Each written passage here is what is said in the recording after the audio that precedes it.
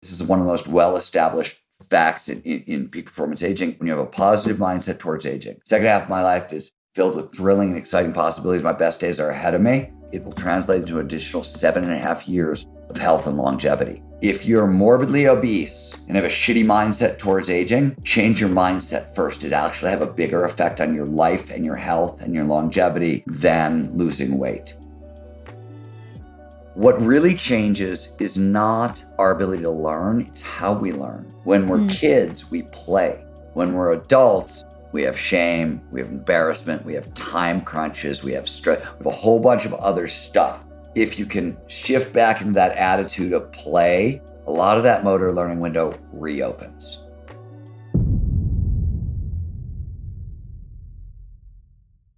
What is up, young and profiters? You're listening to Yap, Young and Profiting podcast, where we interview the brightest minds in the world and unpack their wisdom into actionable advice that you can use in your daily life. I'm your host, Hala Taha. Thanks for tuning in and get ready to listen, learn, and profit.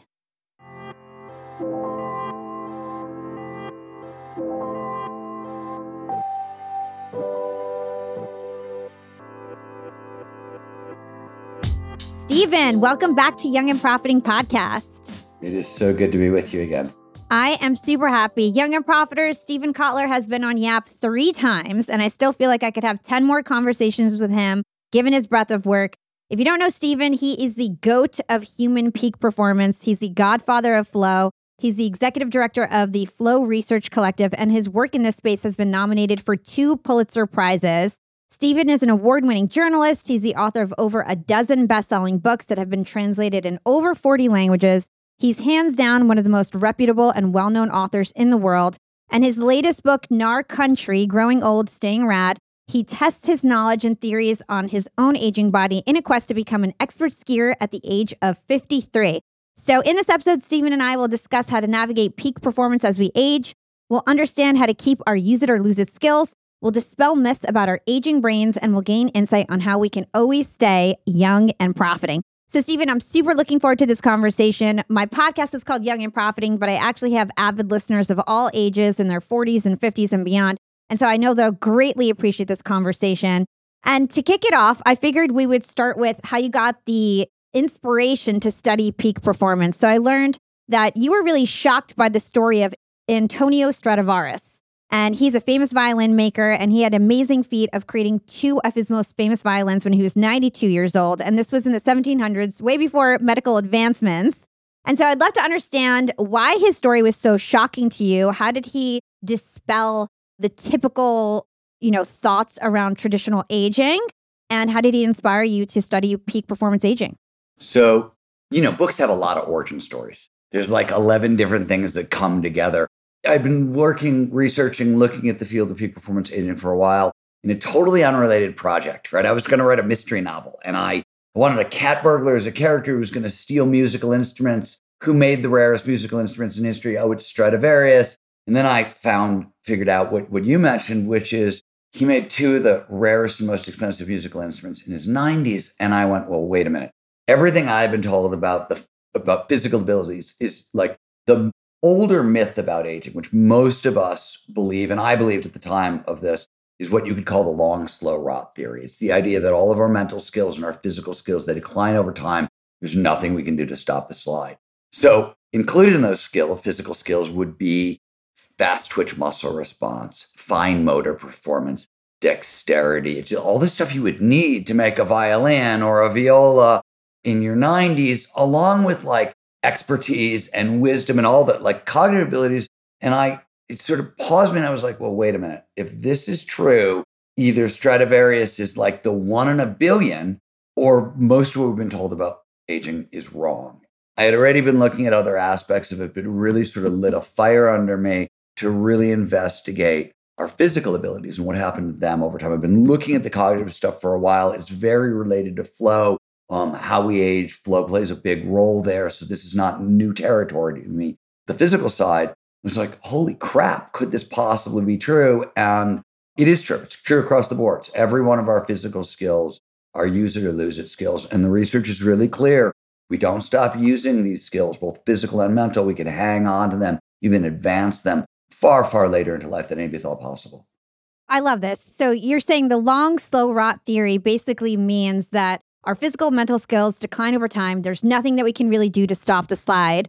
That's what inspired you to kind of research this in more detail, understand performance peak aging. And like you just said, you said that use it or lose it skills, we actually have control over them. We used to think that our physical abilities just decline, but there's a way we can actually keep those skills. So talk to us more about use it or lose it skills, what they are, how we keep them, I guess, healthy. Yeah, so there's a bunch of stuff on the cognitive side. Let's get back there in a second. On the physical side, there's 5 main categories that matter. And since a lot of your listeners are younger, let me start here, which is peak performance aging starts young. Like the research is really clear. Like interventions in your 80s, even beyond, matter. Like really matter. You can really make changes right up to the end, and they matter, and they're going to have actual big effects. But a lot of the stuff that you want to start working on, you actually want to start working on in your 20s and your 30s. And, this is the biohacking crowd is very aware of this, right? A lot of that crowd is 20s and 30s, and they're doing a lot of these things. Now, I might argue that they're doing some of the wrong stuff because they don't quite understand what peak performance aging is. But besides the point, a lot of this stuff starts young. On the physical side, we want to train 5 skills that matter most: strength, stamina, flexibility, agility, and balance. Those are the 5 skills that you want to train over time. And this is not new knowledge. Like the World Health Organization knows exactly how many minutes a week we should be training these things. But peak performance aging, it's 150 to 300 minutes of hard aerobic training a week, moderate to vigorous aerobic training a week, 2 strength training days a week, and 3 flexibility, balance, and agility days a week. Or you can find 1 skill. I chose park skiing in the book that accompanies all that, right? In park skiing, I'm using strength, stamina, balance, agility, flexibility. There's other stuff you want to do. There's ways. We have things called prime mover muscles, our big muscles, and then we have stabilizer muscles like your rotator cuffs or your hip flexors. Over time, the body gets more efficient, and it will start using the prime movers and not use the stabilizer muscles. So if you've been on the couch for a while and you come back to athletics, you're not going to hurt your quad. You're going to tear the stabilizer. You're going to tear your hip flexor because it stopped doing the work. Your quad, if you're walking around your ambulatory, it's working. Your hip flexor has started to atrophy. So there's ways you want to sort of think about training that's a little bit different if you've been away for a while. But those are the physical skills we need to train over time. On the cognitive side, it's a really long list. And let me pause there, let you ask another question, then we'll get to the stuff on the cognitive side because we'll spend the next 20 minutes. I'll spend the next 20 minutes talking. Yeah, 100%. So on the physical side, why are action sports and what you call dynamic activities so important to help us with these use it or lose it skills? Because I think a lot of people who are older, we're used to going to the gym, taking group classes, whatever, but nobody's really thinking about action sports. And you say that they're a great way to leverage these skills. Okay, we got to get to the full sentence anyway. So let's go for it. Just tell me. Throw it out there and then we'll break it apart and why it matters so much. Okay. So if you want to rock till you drop, if you really are interested in peak performance aging, you need to regularly engage in challenging, creative, and social activities that is, you've just pointed out, that demand dynamic, deliberate play and take place in novel outdoor environments. Now let's unpack what this big ass sentence and what it means and why it answers your question. So challenging, social, and creative. Lifelong learning matters for a bunch of different reasons, but short version, if we want to preserve brain function, we need expertise and wisdom. Expertise and wisdom are these very diverse neural nets in the brain, lots of real estate, lots of redundancy, impervious to cognitive decline. The more expertise, the more wisdom. And this is why one of the reasons peak performance aging starts young. Like literally the guy who did the core research on wisdom, Elkanon Goldberg, his core advice is the more wisdom, the more expertise, the more we have cognitive reserve, the more we can stave off Alzheimer's, dementia, cognitive decline, all the things that are going to could happen to the brain over time. This is how we fight back. And his point was wisdom, among the many things encapsulated in wisdom, are all like the unconscious rules that govern how do systems work, how does behavior work, all that stuff. It's onboarded slowly over time. So you want to start training these things. You want to start learning. challenging, creative, and social activities, we learn a lot during. They're also tend to drive us into flow. Social activities are really important as we age. The most important thing you can do for your brain is maintain social activity because it keeps the brain active in really important ways and really lowers stress levels. So a lot of stuff we're going to be talking about, there are 9 known causes of aging. They're all linked to inflammation. Inflammation is linked to stress. So anything you do that fights stress, that lowers stress, that gives you more emotional control is involved in peak performance aging. So social activities lower stress. They give us these pro-social, oh, there's people around who love me, got my back. I can be a little less stressed. So there's a lot of that stuff. Dynamic deliberate play is the next bit. Dynamic is literally what we've been talking about. It's just a fancy way of saying it hits all 5 categories of functional fitness: strength, stamina, flexibility, balance, agility. Deliberate play, you've heard of deliberate practice. Anders Ericsson's favorite expertise, repetition with incremental advancement is the fastest path towards expertise. And Anders wasn't wrong, but as he himself said, that's only true in certain very precise disciplines. And when faced with just general learning, deliberate play works better than deliberate practice. Deliberate play is repetition with improvisation. You're going to do the same thing you did last time, but a little bit of flourish, a little flower, a little something fun. It's playful, meaning there's no shame, there's no embarrassment. If you're bad, who cares? You're having fun. But that feeling of play produces more neurochemistry, more endorphins. This one really boosts the immune system, lowers stress levels, but amplifies learning. So dynamic, deliberate play says I'm using all the physical skills that decline and I'm learning better than any other way. Novel outdoor environments, the last bit. Why do we care? And this is back. Action sports demand dynamic, deliberate play.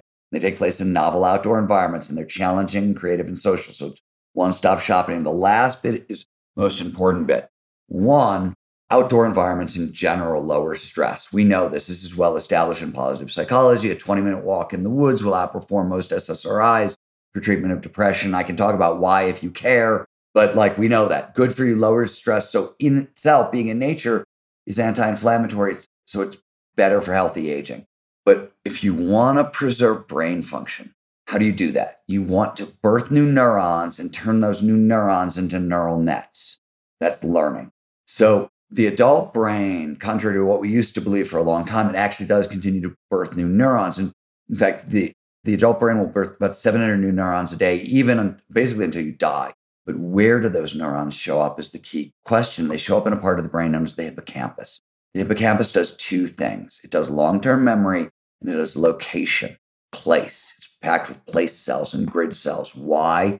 We evolved as hunter-gatherers. When you were in the wild and something emotionally charged happened, you got to remember where you were when it happened. That's survival. So where did I get attacked by that tiger so I don't go back there? Where was that ripe fruit tree so when it comes into season, I'm hungry, I can go there? This is survival. This is what the brain is designed to do. Peak performance and peak performance aging is always getting our biology to work for us rather than against us. Our biology is designed to remember when we have novel experiences in outdoor environments. So that's what you want to use it for. Action sports gives you that. Now, I also say in the book that if action sports aren't your thing, you can duplicate a lot of this by simply hiking with a weight vest. And weight vests are really key, better than a lot of other things because they amplify bone density. Little known fact, your bones, where you store all your minerals, all your nutrients, are stored in your bones and they're released into. So everything that drives the brain, calcium, for example, which is in everything the brain does, it's stored in the bones. So as our bones become less dense over time, which happens, it impacts everything. For women, really important after menopause, where does most of your estrogen come from? Your bones. So wildly fluctuating hormonal levels, which is a problem that most people have post-menopause, exacerbated by bone density. If you want to increase bone density, one of the best ways is hiking with a weight vest. There's lots of literature. There's lots of science on that. There's also a bunch of other benefits, but it hits all of those categories if you're not interested in action sports. That said, there's a lot to recommend in action sports, especially a lot of our country is about a new way of approaching these difficult, challenging physical activities late in life that's much safer and much more well-suited to progression. Yeah, because I have to say, I'm in my 30s and I used to ski and I don't even ski anymore because I'm I've got too much to live for. I don't want to break a bone. I'm not into it. So I totally love that you're giving another option in terms of the weighted vest and hiking. So in your book, you actually took on park skiing. And this is something that people used to believe that anybody over 35 like really couldn't learn. So talk to us about learning that activity at 53 years old and what you learned as an old dog learning new tricks. So there's a couple things you need to know to flesh this out a little bit. But you are right. Everything you said is totally true. Why did I think I could learn to park ski? There's a whole bunch of new stuff in like flow science, my field, and in body cognition, a couple other whiz bang fields that I was like, if these things are right, it should be totally possible for older adults to be able to learn really, really difficult skills. I'll give you like one random example. We have a motor learning window. Like everybody says, don't become a gymnast or a ballet dancer after 25, right? Because that window's closed and you can't just. That's sort of true. There is like a lot of things in peak performance aging. It's true, but, and here's the but. What really changes is not our ability to learn. It's how we learn. When we're kids, we play. When we're adults, we have shame, we have embarrassment, we have time crunches, we have stress, we have a whole bunch of other stuff. If you can shift back into that attitude of play, a lot of that motor learning window reopens. So that's just one example. A lot of the skills that we used to think declined over time, we now know they're use it or lose it skills, including the skills we need to learn how to park ski. So that was sort of where it came from. I was an expert skier. I just had never park skied. I knew no tricks, right? I was a big mountain skier. I could go in a straight line very fast, really well. But park skiing is like, it's doing tricks off jumps and on rails and wall rides. It's very acrobatic. It's very dangerous. So it was a totally not a new adventure for me. There were a lot of reasons to take it up. There were a lot of advantages about like knowing how to park ski later in life was actually what I was after. But it was just a great way to test all this science. And when we learned, and here's what's cool. So I made to measure progress, I made a list of 20 tricks. This is 0 to like intermediate. Intermediate mattered because once you get there, you're sort of like, you take the random shit out of the equation. Like you can control your progress and not have these accidental falls or things that really can get you hurt early on. I figured if it took 5 years, cool, whatever. Like I didn't care. I started when I was 53. If it took me to 60, great, whatever, who cares? I did it in under a season. In fact, I've never learned anything so fast in my entire life. And the cool part was my ski partner, who was your age and was a former professional athlete who got very injured, retired, had a family, had a job, came back to the sport. He used the same methodology and got farther than he's ever gotten before. We came back the following year. We took 17 older adults, ages 29 to 68. They were intermediate at best, park skiers or skiers and snowboarders. And we trained them up in 4 days on the mountain and they got good. But then, because as you pointed out, action sports not for everyone. So the key thing here is mindset. What am I talking about? Let me tell you what we did, and let me tell you what it was. We then stripped out the action sports. We used weight vest hiking instead, and we put 300 adults, all ages like 30 to 85, I think, through the same kind of training to see if we could explode their mindset towards aging and get them on what I call the NAR style quest, which is a challenging, social and creative activity that demands dynamic, deliberate play and takes place in novel outdoor environments. I don't care what it is. I wanted them to just start on a quest that would lead to something that way. What I really wanted to do was explode the mindset of old. Oh, I'm too old for this shit. I'm going to get hurt. I got things I want to hold on to. It sets up. It's really weird. Our biology is designed when we're young, kids, teenagers, young adults. The seeking system sort of drives our behavior. This is exploratory behavior, right? Like I'm going to go out, I'm going to check out something new. I'm going to figure out who I am and what I do and how I want to live and how do I want to make a live, all that stuff. This is about dopamine and norepinephrine. Those are very potent feel-good neurochemicals. They're very addictive. Very, very, very addictive, right? Cocaine's the most widely addictive drug on earth. All that happens is it causes the brain to release some dopamine and it blocks its reuptake, right? So dopamine is really addictive. When we get stuff that we want to hold on to, oh, I got the right job. I've got the right partner. I've got kids. I've got dogs. I've got a great apartment. I like my bike, whatever it is. We no longer want to be seeking. We want the stuff that is about conserving what we have, protecting what we have, bonding, So we get endorphins and anandamide and oxytocin. These are like the pro-social neurochemicals that underpin strong family structures and things like that, strong company structures, and they're great. But we're trading our addictions. And what happens is it makes us very, very conservative. It shuts down the seeking system. We get the voice in our head that says, hey, don't do that. You're going to lose what you have. The truth of the matter is, like, old people are literally addicted to the wrong drugs in their bodies. You need all of these systems working together for peak performance aging. And there's a penalty for having a mindset of old. And this is the point. There's a big health and longevity penalty. In fact, when you flip it, when you have a positive mindset towards aging, second half of my life is filled with thrilling and exciting possibilities. My best days are ahead of me. It translates, and this is one of the most well-established facts in peak performance aging, it will translate into an additional 7.5 years of health and longevity. That's huge. That's like quitting smoking huge. In fact, if you're morbidly obese and have a shitty mindset towards aging, change your mindset first. It'll actually have a bigger effect on your life and your health and your longevity than losing weight. So it's really, really important. It's where peak performance aging starts. And one of the reasons that peak performance aging starts young is if you never develop this mindset, this isn't going to be a problem. Like, you're not going to have to overcome it.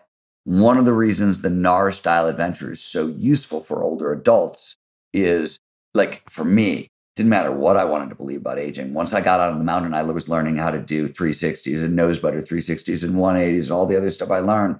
Like, it just blew up all my limiting beliefs about what was possible in the future, because I've just onboarded the most difficult physical thing I've ever done in my life, and I did it at 53.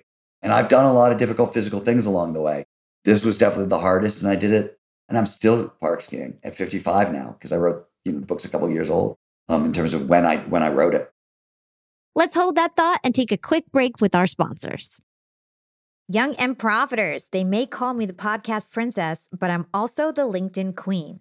I've been a LinkedIn influencer for 6 years now, and I teach one of the most popular courses about LinkedIn. And I love to teach sales on LinkedIn, because when it comes to B2B sales, LinkedIn has got that on lock. LinkedIn is where all the decision makers are hanging out.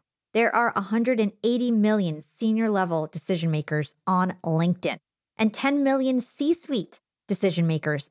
These people are on LinkedIn and they're in the mode to buy.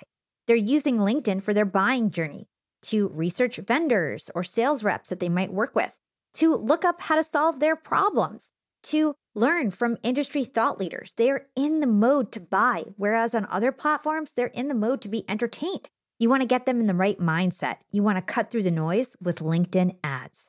In fact, 79% of B2B marketers rate LinkedIn as their top channel for paid media. And LinkedIn has the best targeting because they've got all these different inputs.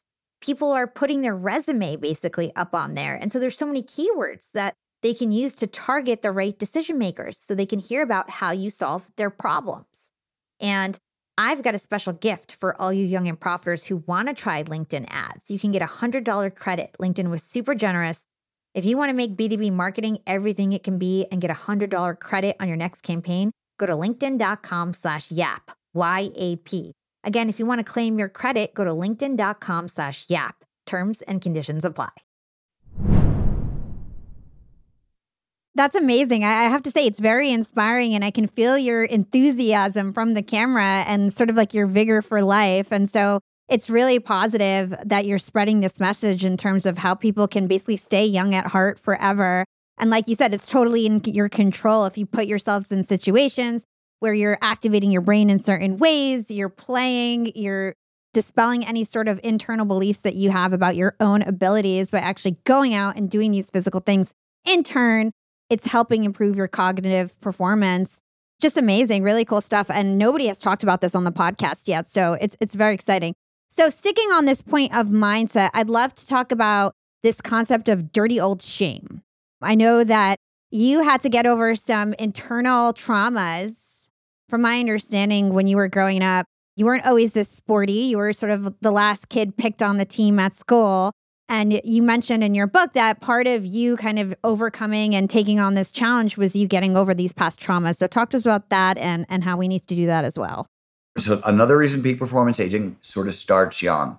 First, we start with the good news. One of the reasons old dogs can learn new tricks that we haven't talked about yet is as we enter our 50s, it's really in our late 40s, there are a bunch of really profound changes in how the brain processes information.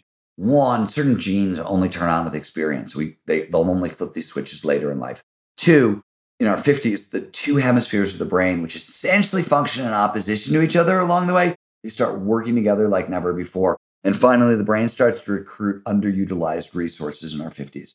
So as a result, we gain access to whole new levels of intelligence, creativity, empathy, and wisdom. And I go on and on and on about those benefits. There's a lot that comes with that, but these are not guaranteed. So psychologists talk about moderators, is the technical term. It's an if-then condition.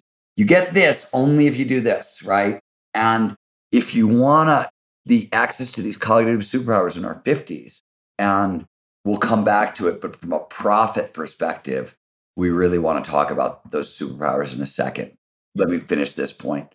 There are a number of gateways of adult development that you have to pass through. So by the age 30, you if you really just want to enjoy and kick ass beyond 30, you have to have solved the crisis of identity, which sort of shows up around age 12. And Erickson thought it used to disappear at 18. It doesn't, but it does. If you haven't solved it by 30, you have a problem. The reason is by 40, you need match fit. Match fit is an economics term. It means there's a tight link between who I am and what I do in the world, right? If you don't know who you are, you can't get match fit because if you don't know your strengths, your values, all that stuff. So that has to be by 30, by 40, we have match fit. And then by 50, we need forgiveness. We got to forgive ourselves for like past embarrassments and past shames. And we got to forgive those who have done us harm. And as you pointed out, I spent most of my childhood losing fights to jocks. I was a punk rocker. The jocks didn't like us. I didn't like them. And this was back in the 70s and 80s. And like, you got to understand, like cars of football players would pull up on the side of the road and they'd see a guy with a mohawk and they'd jump out to beat you up. And it was like 5 against 1 always. And it was not a great situation. So I had a lot of anger. And I knew peak performance aging, you got to put that shit down. You cannot thrive in your 50s. You don't get these superpowers, which is why old dogs can learn new tricks better than young dogs. It's why one of the reasons I learned park skiing so fast is I have more intelligence. I've got more creativity. I've got the stuff I need. And I've got even more wisdom, which means I could keep myself safer than when I was making better decisions along the way. That stuff is great, but I don't get it if I can't forgive those who have done me wrong. So the standard best way to do that, and there's tons of research, is loving kindness meditation, compassion meditation. It's an incredibly potent tool. It's amazing for a ton of different stuff. It's been studied for probably longer than any other meditation style. We understand all the neuroscience. But when it came to people who I got in fistfights with, and worse, for 10 years, it wasn't enough. I could, like all the loving kindness meditation in the world, like I could forgive a lot of stuff and clean out a lot. I was left with it just wasn't going away. So I decided one of the reasons I took on an incredibly difficult physical jockey challenge is, okay, I'm going to go, this is my problem. Let's go walk a mile in their moccasins, right? Let's take this on. And it turns out it worked. By the way, I didn't think it was going to work. I just knew I needed to do this to thrive. And I was like, well, I'm out of any other ideas. Loving kindness meditation, which is what everybody, right, is not getting it done. And there's still anger there. There's still resentment there. There's still stuff there. So let me see if taking on this kind of putting myself on a physical mission could clear that out. And it did. And, the story is sort of in the end of the book, and I won't sort of ruin it. A spoiler alert, right? I'd be giving away sort of that one, and I'm not going to. But it was one of the neater things that happened along the way, as I got to put down a bunch of sort of shame and embarrassment and stuff that I've carried since I was probably 10 or 12, definitely 12. That's amazing. Do you feel much lighter now and that you just can approach things differently? How did that impact you getting over that trauma like that after so many years of having the same issue? I always say that one of the myths that I think a lot of people have about their life is that people think it's going to get easier. You think, oh, I'm going to get older. I'm going to get better at this. I'm going to be able to sort of oh, I know exactly what I like and I can manicure my life. And it just doesn't get easier. It just doesn't. What it gets is more meaningful and more in like life satisfaction and overall well-being. And that's what this really impacted. Somehow, like it made life more meaningful, like in those ways. Like I don't know, I feel lighter, perhaps, but it just sort of it closed that loop. You know what I mean? Like, Yeah. okay, done. Check. I don't have to worry about that anymore. And literally what it really does is when certain memories just like pop into my head, now they just last a half second. And I'm like, oh yeah, there's that thing. And it goes away. Whereas before, no, I could start to think on it and dwell on it. And then I'd have a problem. Yeah. Have you ever heard of Arthur Brooks? I don't think so.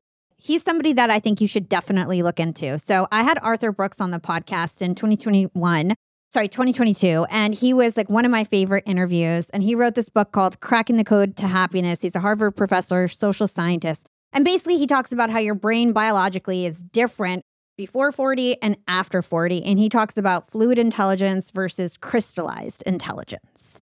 And so this was like a big conversation that we had on the podcast and something that made us think a lot. I had a lot of feedback from my listeners. And I feel like what you say is pretty different from what he says. There are some similarities. But basically what he's saying is that you have a biological clock ticking, your ability to reason, think flexibly, learn new things, problem solve, be innovative. That starts to decline in your 40s and 50s. And that doesn't mean that your brain starts to go bad. You just start to have crystallized intelligence, or you accumulate knowledge, facts, skills, and you can use that throughout your career as a way to teach other people. And essentially what he's saying is like, you've got to like be ready for the second half of your career and not miss that and be like trying to chase your younger self and your younger brain, essentially. So for example, the professional athlete becomes the coach, the star litigator becomes a partner, the singer becomes an A&R exec. And you're basically teaching younger people your knowledge and taking on that second wave of your career. So he is right and he is wrong, as far as I could tell. Where he's really right is passing along knowledge is absolutely key to peak performance aging. It's key to, in fact, the societies where people age the best, two things are very true. One, they don't have negative stereotypes towards aging. So ageism is the most common and socially accepted stereotype in the world. I go out into public these days with any stereotype, somebody's going to punch me in the mouth and cancel me, except for ageism. Ageism, people are like, oh, you're too old to do that shit. Like we geezer each other right in the, and it's crazy. Becca Levy at Yale has done tons of work on ageism and the stereotype of aging, and it's incredibly detrimental. In fact, you could go so far as literally we are killing older adults with how we talk about them. So that is really, really clear. Societies where there's no ageism, there's also cross-generational friendships. So the old are passing along knowledge. This is a natural part of brain development. Now, you have to put things into categories. He is not wrong. We do shift from fluid intelligence into crystallized intelligence. That transition does happen. But, a bunch of the skills that we thought declined over time, like the fluid intelligence skills that we thought went away, no, it turns out that's not true at all. And we get actually new levels of intelligence and creativity in our 50s. So that's not actually true. There's certain things. The article I like best, Martin Seligman from Penn and Scott Barry Kaufman wrote a great article on creativity over time where they talk about what goes away from creativity and what stays or comes on. And the list of like what comes on and stays is much longer than what goes away. Now, there's stuff that does go away. So the question you've got to now ask, is it permanent? Is this real? Or have we just not figured out how to train it? So let me give you an example. Adam Ghazali is a friend of mine. He's on my board. We do a lot of research together. He's at UCSF. And he's a neuroscientist. He had the cover of Nature a bunch of years ago for a video game he designed. It's the very first video game to be approved by the FDA. It treats cognitive decline in older adults. And what it specifically focuses on is task switching. If you go back to fluid intelligence, one of the things that declines over time is task switching, our ability to focus on this and then focus on this. And that's a real problem. He's got a video game that will take your brain if you're 60, you play it literally, I think it's 3 hours a week or 3 20-minute sessions a week for 6 weeks is the standard doctor prescription for this video game. And it will reset your 60-year-old brain back to 20. So there's a bunch of stuff like that where it's use it or lose it. We just have to figure out how do you train it up. The other side of it is, so let's talk about the other weird, one of the things he said. One of the reasons our brain performance declines over time is white matter density decreases over time and we lose certain neurochemicals. So what he's not telling you is, well, you can replace those neurochemicals. In fact, SSRIs, which actually suck for depression, turn out to be great for older adults. Low-level SSRIs, because serotonin levels decline over time, and SSRIs can boost them. If you don't want to take a drug, hike with a weight vest. Most of your serotonin is manufactured in your bones, and one of the reasons the brain has less is because you're making less in your bones. And if you increase bone density, you get the serotonin back, you get a bunch of those neurochemicals back. The general thinking is sort of true, but a lot of those skills are use it or lose it. And either we've already figured out how to fix them, or this stuff is also progressing really, really, really quickly. That's the whole other side of this is regenerative medicine, longevity science, all that stuff is moving at exponential rates. So, for example, 5 years ago, we could not deal with most tendon, bone, and ligament problems. Today, there's very little you can do to tendons, bones, or ligaments that exosomes, stem cells, certain other things. Like we are good at that stuff now. It's advanced really far. Now, if anybody's making you promises about stem cells that go like beyond bones, ligaments, and tendons, no, they're lying and they're exaggerating what's real right now. But up to that point, no, we've sort of got it dialed. So technology is advancing and it's going to solve a lot of those issues.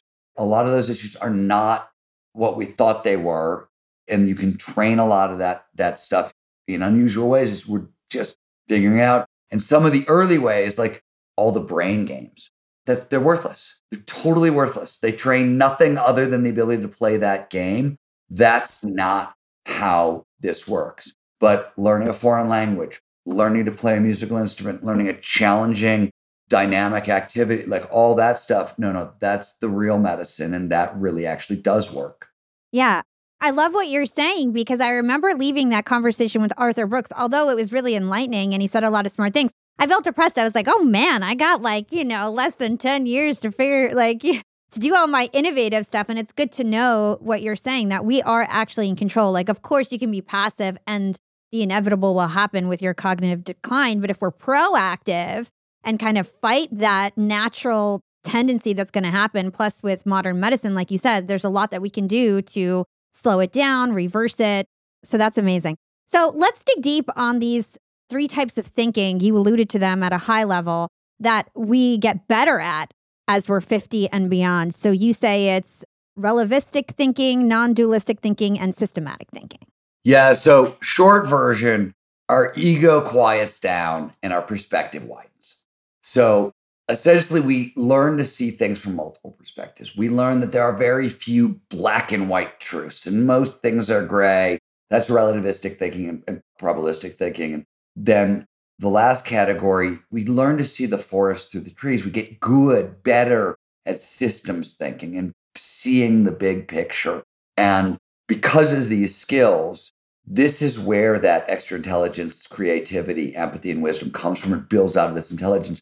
There's a huge business opportunity here, and nobody's paying attention to it. So that little backstory, when I wrote Bold, which is a book about like entrepreneurship and people like Larry Page and Jeff Bezos and Elon Musk and how to really use exponential technology and some human capability flow science stuff to really level up organizations, I spent so much years talking to CEOs.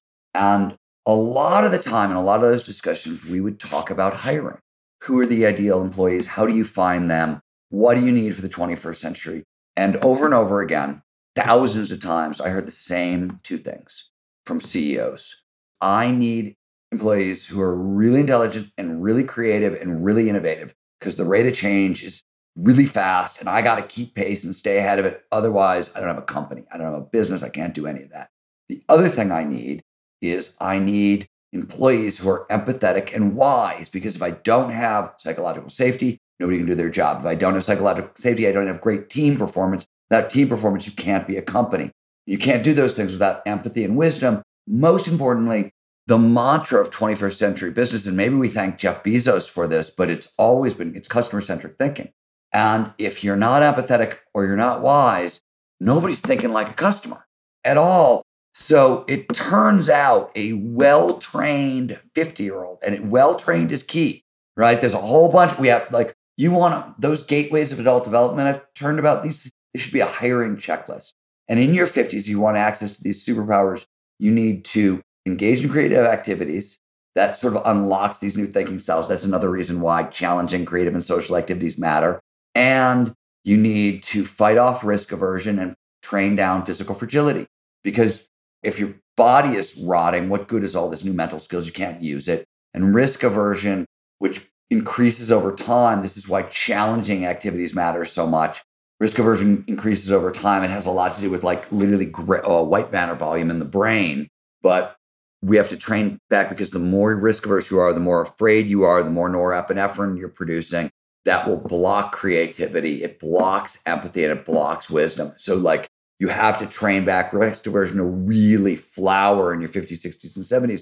But if you get it right and you've got all that stuff, these are dream employees.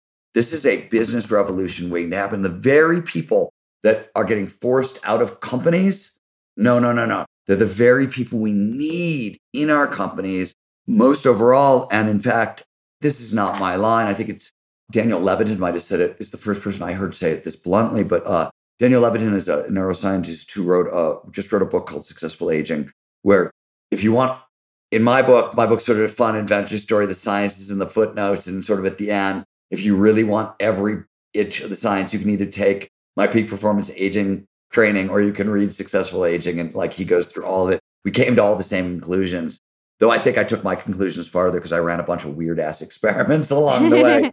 But he said flat out, the best advice I can give you on retirement is don't retire. Don't ever retire. If you're interested in peak performance aging, retirement is a bad idea. Reinvention, maybe. Maybe I don't want to do the same thing I've been doing my whole life and I want to do something new. Great. Fantastic. Retirement, death sentence. So I have a couple follow-ups to this. A lot of my listeners are young entrepreneurs, business owners. So if we're going to take your advice, give older people a chance when it comes to hiring. I mean, I know there's a big ageism issue, especially in the tech world. I used to work at Disney streaming services. You were old over 40, and people looked at you sideways, and didn't trust you to do your job, essentially, if you were older than 40, 45. So I know there's ageism. So if you were to interview somebody in their 50s, what questions would you ask them to make sure that they've been training their brain? And So I would ask, one, how physically active you are. If you're not dealing with somebody who has been regularly exercising for a while and hitting all 5 dynamic categories, you don't want to go near them. The number one correlate with health and longevity over time is leg strength, believe it or not. I know, I was going to ask, that's one of my favorite facts. Yeah, it's wild. And we could talk about why and whatever. I don't think you can ask incoming, employees, hey, what do you squat? Maybe you can. But it actually, if we're going to put politicians in office in their 80s, those questions become really freaking relevant. Those are things you really want to know. Are you engaging in challenging creative social activity? Those things become a checklist for folks over 50. Identity, match fit, self-forgiveness, forgiveness of others. You don't get access to the cognitive superpowers without those things. So those are the kinds of questions you want to poke at to make sure are being checked off. Those sorts of things. Are you engaging in challenging creative social activities that demand dynamic, deliberate play and take place in novel outdoor, that? Those things, they become a checklist, and they become, if you want to work here and you're over this age, you got to do this because we need you, but we need this version of you. And the most important thing is I look for older adults with much younger friends. I want to see those cross-generational friendships, because older adults over 40, 50, one of the reasons they're not to be trusted is because they don't get the job, because they're just too out of touch and things have changed. And there's a lot of stuff that changes and stays the same. And you sort of want the older adults around for that reason. But you also, being old is not an excuse for not keeping up either. What I'm telling you is you've got access to more brain power. So it's really not an excuse as far as I'm concerned. So I think it's got to be mutual. And I think the benefits are going to be amazing if it can be mutual. We'll be right back after a quick break from our sponsors. Young and Profiters. Yap Media is growing so fast. I have 10 open roles just this month. In the past, it would take me so long to find hires. I have to go on all these different job sites. I have to create my own skills assessments. That's why I let Indeed do a lot of this heavy lifting for me. Indeed is the powerful hiring platform where I can attract, interview, and hire all in one place. Indeed has things like skills assessments, where when we have specific roles, we can find an assessment that matches that role and we can make sure they have the skills that we need. Then I can focus on culture fit. I can make sure they're scrappy enough and are obsessed with excellence and do all the things that we need to do for them to fit in at Yap. And Indeed streamlines hiring with powerful tools like Instant Match. An Instant Match basically matches you with candidates as soon as you put up a job post with people who are qualified right away. It's instant. And the best part is it gets better as you use it. So now when I use Indeed, especially when I'm hiring for similar roles, I get people right away where they know that I'm going to like the candidates because they can see what my preferences were in the past. It gets better as you use it. According to US Indeed data, the moment Indeed sponsors a job, over 80% of employers get candidates whose resumes are a perfect match for the position. It's like waving a magic wand that gets better as you use it. So I love using Indeed. We've found a lot of our A players on there. Join more than 3 million businesses worldwide who count on Indeed to hire their next superstar like we do at Yap Media. Start hiring now with a $75 sponsored job credit to upgrade your job post at Indeed.com/profiting. Offer is good for a limited time. Claim your $75 sponsored job credit at Indeed.com/profiting. Again, that's Indeed.com/profiting. And support the show by saying you heard about it on Young and Profiting Podcast. Again, it's Indeed.com/profiting to get your $75 credit. Terms and conditions apply. Need to hire? You need Indeed. Young and Profiters. As you may know, I launched my LinkedIn Secrets Masterclass a little bit over a year ago. It was my first course. And so far, I've generated well over $500,000. And the best part is, I didn't have to figure out how to set up my mastermind subscriptions, how to do abandoned cart targeting, and all of that tech geeky stuff. I just left that all to Shopify. Shopify is the global commerce platform that helps you sell at every stage of your business. And if you're in that I need to sell more with less stage, Shopify Magic is your AI superpowered sidekick ready to whip up captivating content that converts. And it doesn't matter if you're selling digital products or vegan cosmetics. Shopify helps you sell anything, anywhere, from their all-in-one e-commerce platform to their in-person POS system. Stop those online window shoppers in their tracks and turn them into loyal customers with the internet's best converting checkout. I'm talking 36% better on average compared to the other options out there. It's no wonder Shopify powers 10% of all e-commerce in the US, including huge global brands like Allbirds and Thrive Cosmetics. It took me a day to set up my Shopify store. I set up chat, took 2 minutes, and I was done. 1 month from thinking of the idea to implementation, a year later, I've made $500,000 on the idea. That's what it takes in 2024, just a good idea, and then utilizing a platform like Shopify that can help you make it a reality. There is no excuse these days. If you've got a good business idea and you think you'll be a good entrepreneur, you don't have to wait any longer. You don't have to be super techie, and you never have to worry about figuring it out on your own. Shopify's award-winning help is there to support your success every step of the way. Sign up for a $1 per month trial period at shopify.com/profiting. That's all lowercase. Go to shopify.com/profiting now to grow your business no matter what stage you're in. Shopify.com/profiting.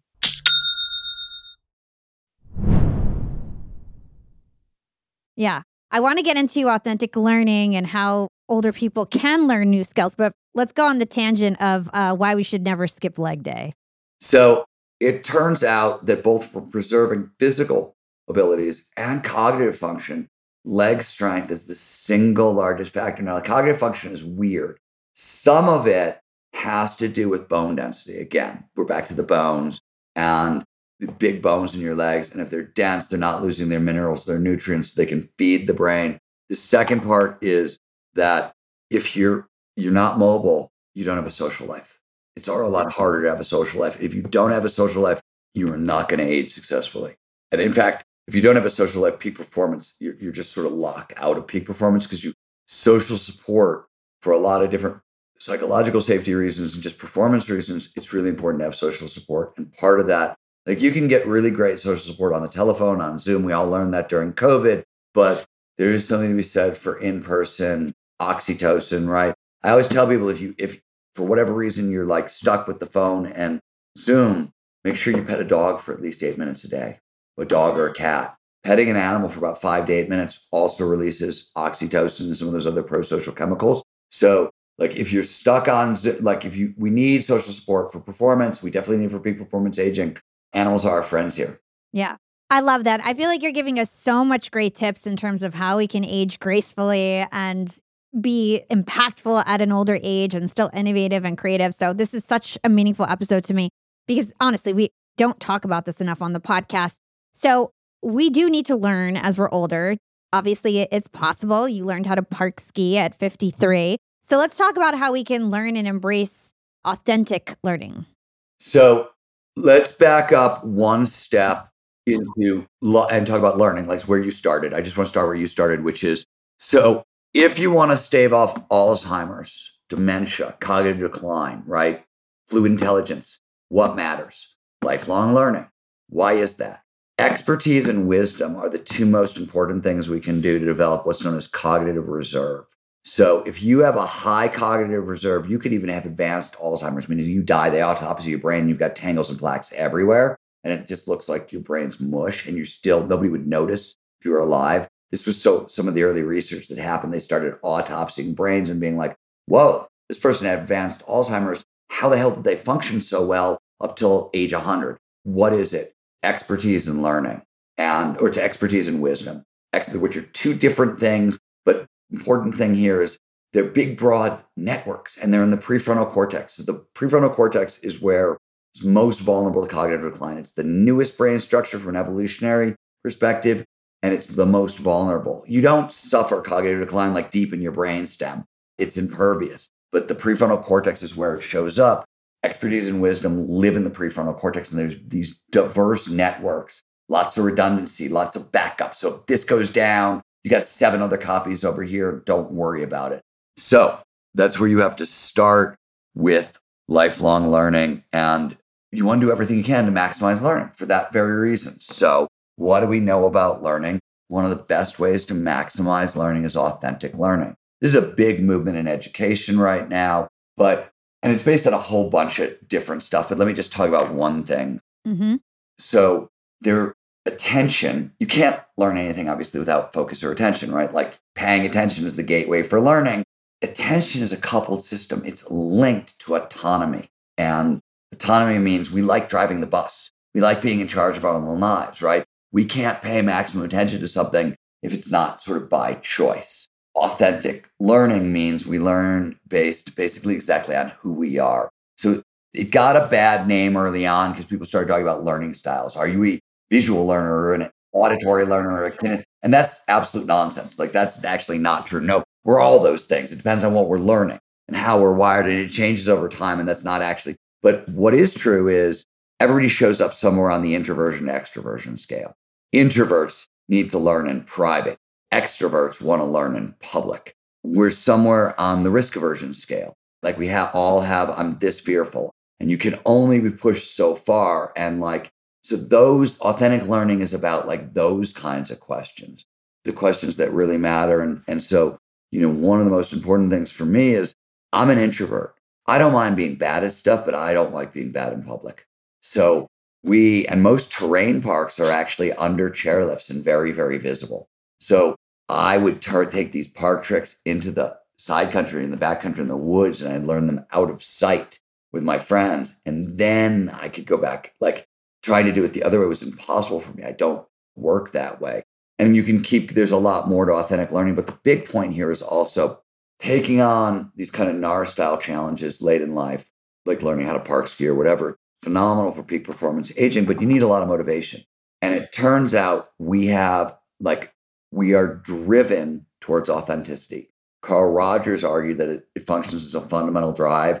A fundamental drive, meaning it's got as much power as our drive for sex or food or shelter. You have a drive to be yourself, your authentic self. And if you get it right, you get a huge boost in motivation, which is crucial for all this stuff. So you learn better on the back end and you're more motivated to learn on the front end.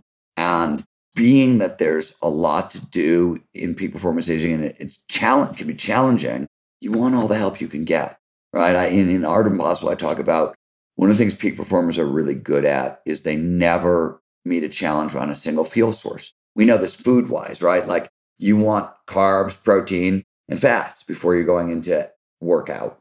Same thing with motivation. You want authenticity. You want autonomy. You want passion, purpose, all these big intrinsic motivators, curiosity. You want to stack them on top of each other because it maximizes our motivation. I love that. So to wrap up this part of the interview, I'd love for you to just sort of summarize what skills generally do you think older people are better at than younger people? And older people, I guess, who have trained their brain properly, let's say. Well, anything that requires seeing things from other people's perspectives and multi-perspectival thinking, you're just better at. It's harder to do when you're younger because of how the ego functions and how the brain functions. You're just better at it when you're older. You can meditate a lot to sort of lower cognitive bias and do those things, but it's going to start to happen naturally when you're older. So to me, the big one, the cool one is the systems thinking part, because like one of the commonalities among all the biggest brains I've ever met, all the people who really can affect change in the world, they're all systems thinkers. And it's really hard to train people how to be systems thinkers. It's a tough skill to bring on. Certain careers force you to learn it in different ways. Writing, especially if you write books, because you have to hold 400 pages in your head and move it around and be able to do stuff like that. You have to be able to hold the big picture. It's sort of built into the job and it's trained up over time, but it's not trained up in a lot of jobs. Mostly we specialize, especially in the modern world. We specialize. And one of the things that I want to point out here is, and anybody who's ever worked in entrepreneurship, innovation, all the big innovations are in the cracks between disciplines. It's very hard to innovate inside that same funnel that everybody's been in for 50 years, but you move adjacent to where that funnel touches something, and suddenly there's a revolution waiting to happen. And that's how you build companies and world-changing companies and everything else. You can't see that shit if you're not a systems thinker. It's completely invisible to you. So the thing that I think is the most exciting is that.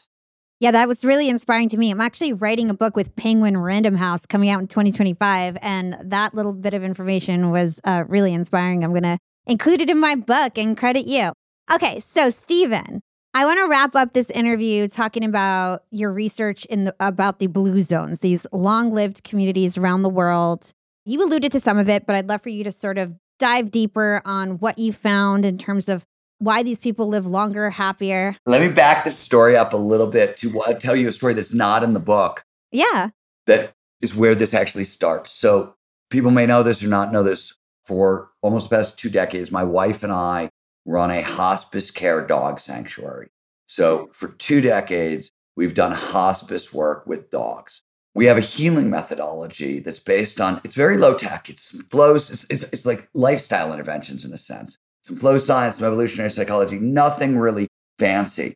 Our dogs all get checked out by vets when they come to us. Before they come to us, they come from shelters, but we specialize in the worst of the worst. So if you are a geriatric Chihuahua with an abusive past, 3 legs, 1 eye, cancer, heart disease, mange, and flatulence, you're our guy. That's who we work with. And the vets would be like, they'd get these dogs would be like, don't get attached. This dog is going to live a month and a half at most. This is about to provide a very good death. And we'd bring the dogs in. And mind you, over 700 dogs have passed through our facility and over 5,000 through our orange program. So big sample size. And on average, our dogs wouldn't live another month or 6 weeks. They would live another 3, 4, 5 years. Oh, wow. You translate it into that human numbers. That's right. You get 7 years for every year. So like the top end of that, you're getting an extra like 28 years, 30. Like what the fuck is going on? Pardon my language. So I started to ask questions like, what's going on? Why is this working? What are we doing? And will it work in humans? Like, would any of this stuff work in humans, right? And it turns out almost everything we're doing with the dogs exists in these so-called blue zones, which is what led me to the blue zones in the first place. So Dan Bueller was a National Geographic reporter in the early 2000s, noticed that there were places on the planet where people lived on average 12 years longer than everybody else. And they're all over the place. And he wanted to know, well, what are the commonalities? And he did a whole bunch of research. The research is a little controversial. The controversy is not on the lifestyle stuff. It's on there's some stuff that has been turned into supplements and is dietary. And those are the open, and those questions are open. There's no argument on sort of the lifestyle stuff with the blue zones. And the commonalities are really like move around a lot, regular exercise, right? Mm-hmm. De-stress regularly. So have rituals, meditation, exercise, gratitude practices, breathing work, whatever it is, walking in nature. I don't have rituals to de-stress regularly. A ton of stuff on social belonging and connection. This is why challenging social activities matter so much. This is built into blue zones. There's also this respect for the elders and these cross-generational friendships. They're built into blue zones. There's some evolution. I mean, they eat healthy. They eat less than most people, and they eat very, very healthy diets. But there's no one diet across the boards that works for everybody. But those are sort of the commonalities, and they live with passion, purpose, and regular access to flow. And these were all things that we were providing for our dogs in very for example, they get social belonging and connection. They really emphasize it. In the blue zones, some of them, people will spend 6 hours a day hanging out with friends or family. So a lot of it. With our dogs, we had enforced petting time. So when you have a lot of dogs, we at various times, we've had 40, 50 dogs, it's hard to individual petting time. You have to I got to hang out with this dog. But we would do it because we wanted these neurochemicals underneath it. Same thing with flow. We'd find ways to put our dogs into flow. Flow is really important to peak performance aging for a lot of different reasons. But the state, just a really positive, powerful emotional state.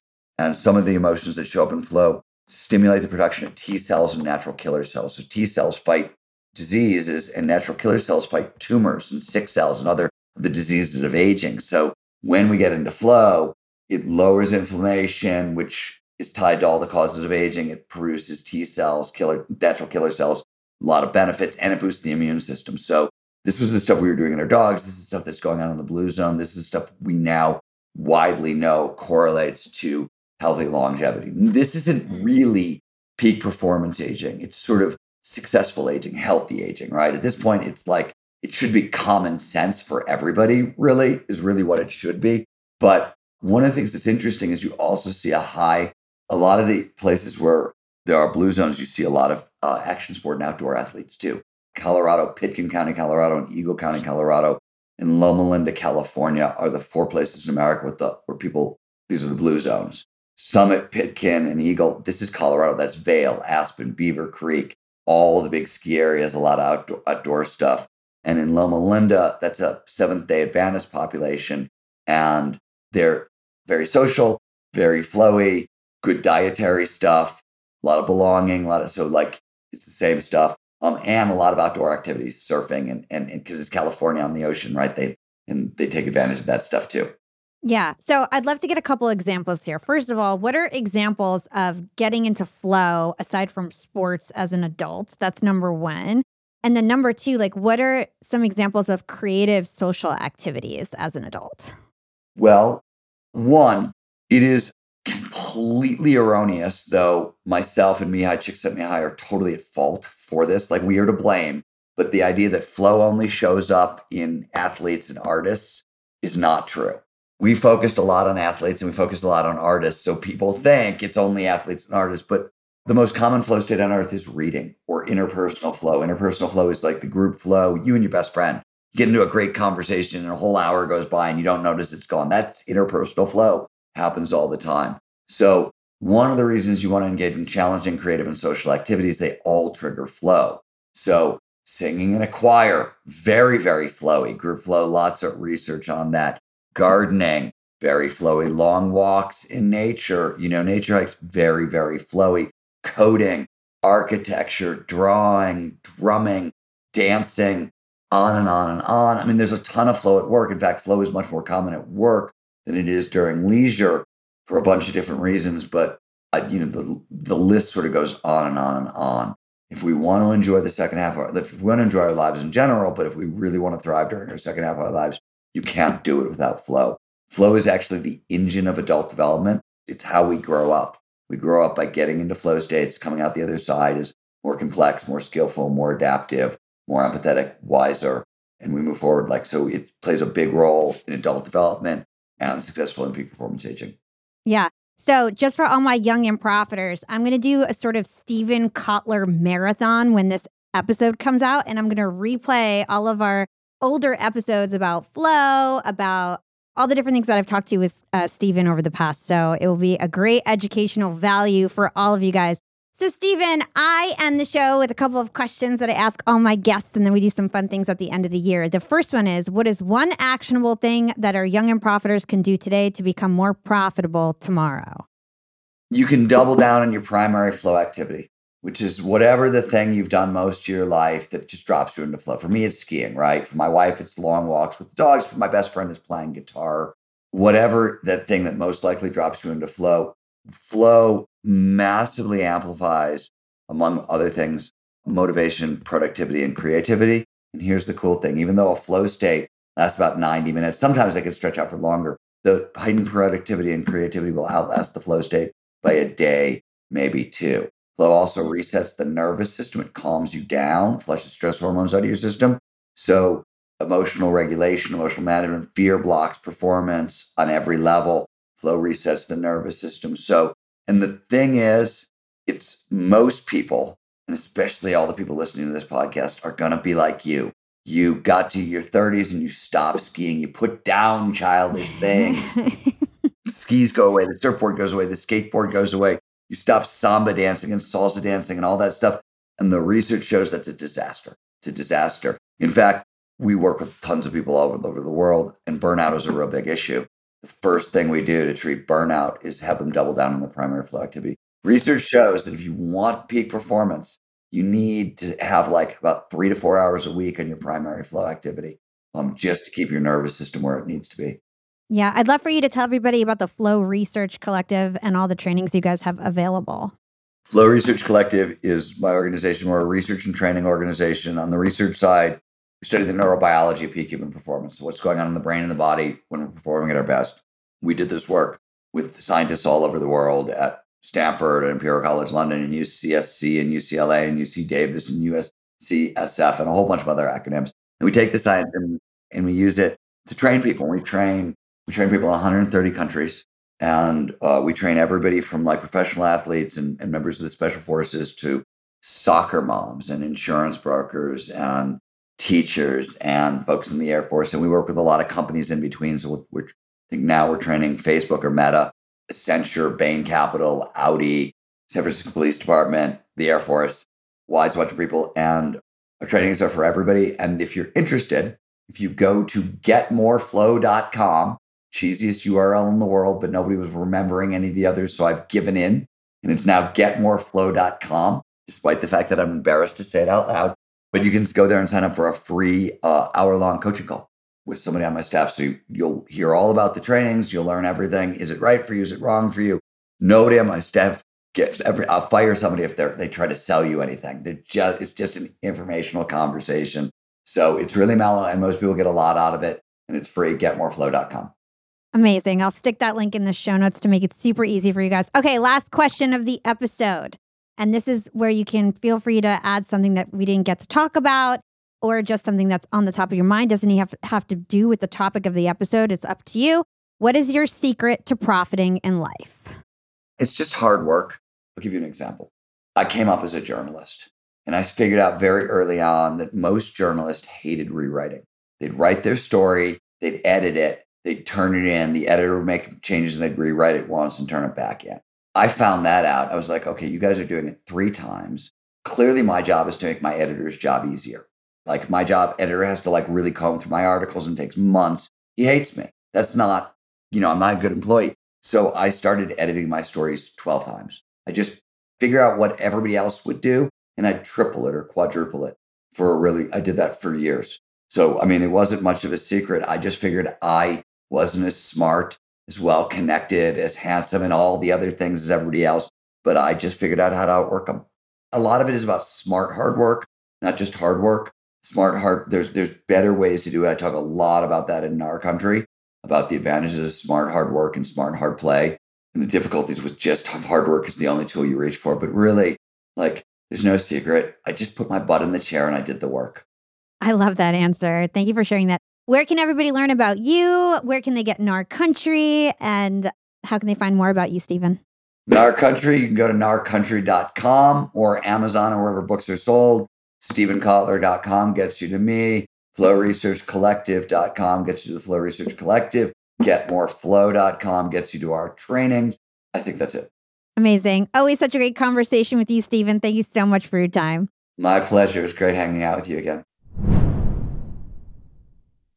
Well, Yap fam, Stephen Kotler on Young and Profiting podcast for the 4th time. It's crazy that I'm even able to say that and that I've been able to interview the brightest minds in the world now for so many years. We're coming up on Yap's 5th year anniversary in April, and I feel so blessed that people like Stephen think of my podcast first when they want to spread the message on a new topic. Today's conversation was especially eye-opening. You know, I always say this motto that I have: you're never too old or too young to learn something new. And today's conversation was proof that that's true, and especially for the older folks. A lot of people think that old dogs can't learn new tricks, and Stephen flipped that idea on its head today. The long, slow rot theory of aging is the idea that our physical and mental skills decline over time, and there's nothing we can do to stop the slide. But as Stephen explained in this episode, the good news is that it turns out that all the physical and mental abilities we used to believe declined over time are actually use it or lose it skills. If we never stop using these skills, it's amazing what's possible later on in our years. In fact, in Stephen's new book, In Our Country, he documents how he taught himself how to park ski at age 53, which for a half dozen biological factors was considered nearly impossible for anyone over the age of 35. Stephen defied all expectations. And what a great way to learn that action sports or dynamic activities are great for longevity. They're challenging activities that produce feelings of mastery and control. And these types of feelings have a huge impact on health and longevity. Action sports also demand fine motor performance, fast twitch muscle response, strength, stamina, balance, agility, flexibility, and a tolerance for risk. That is the full complement of use it or lose it skills that we need later in life. So young and profiters, here's your sign to take up that action sport you've always dreamed of learning. Or at the very least, hike with a weighted vest to get the same effect. Thanks so much for tuning in to today's episode of Young and Profiting Podcast with the godfather of flow, Stephen Kotler.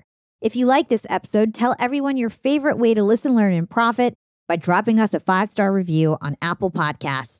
And share this podcast with your friends and family. Spread the word about Young and Profiting Podcast. You guys can find me on Instagram at Yap with Hala or LinkedIn by searching my name. It's Hala Taha. We're also on YouTube if you guys like to watch your podcasts. Check us out there. Thanks so much to the Yap production team for all their hard work behind the scenes. This is your podcast princess and the LinkedIn queen, Hala Taha, signing off.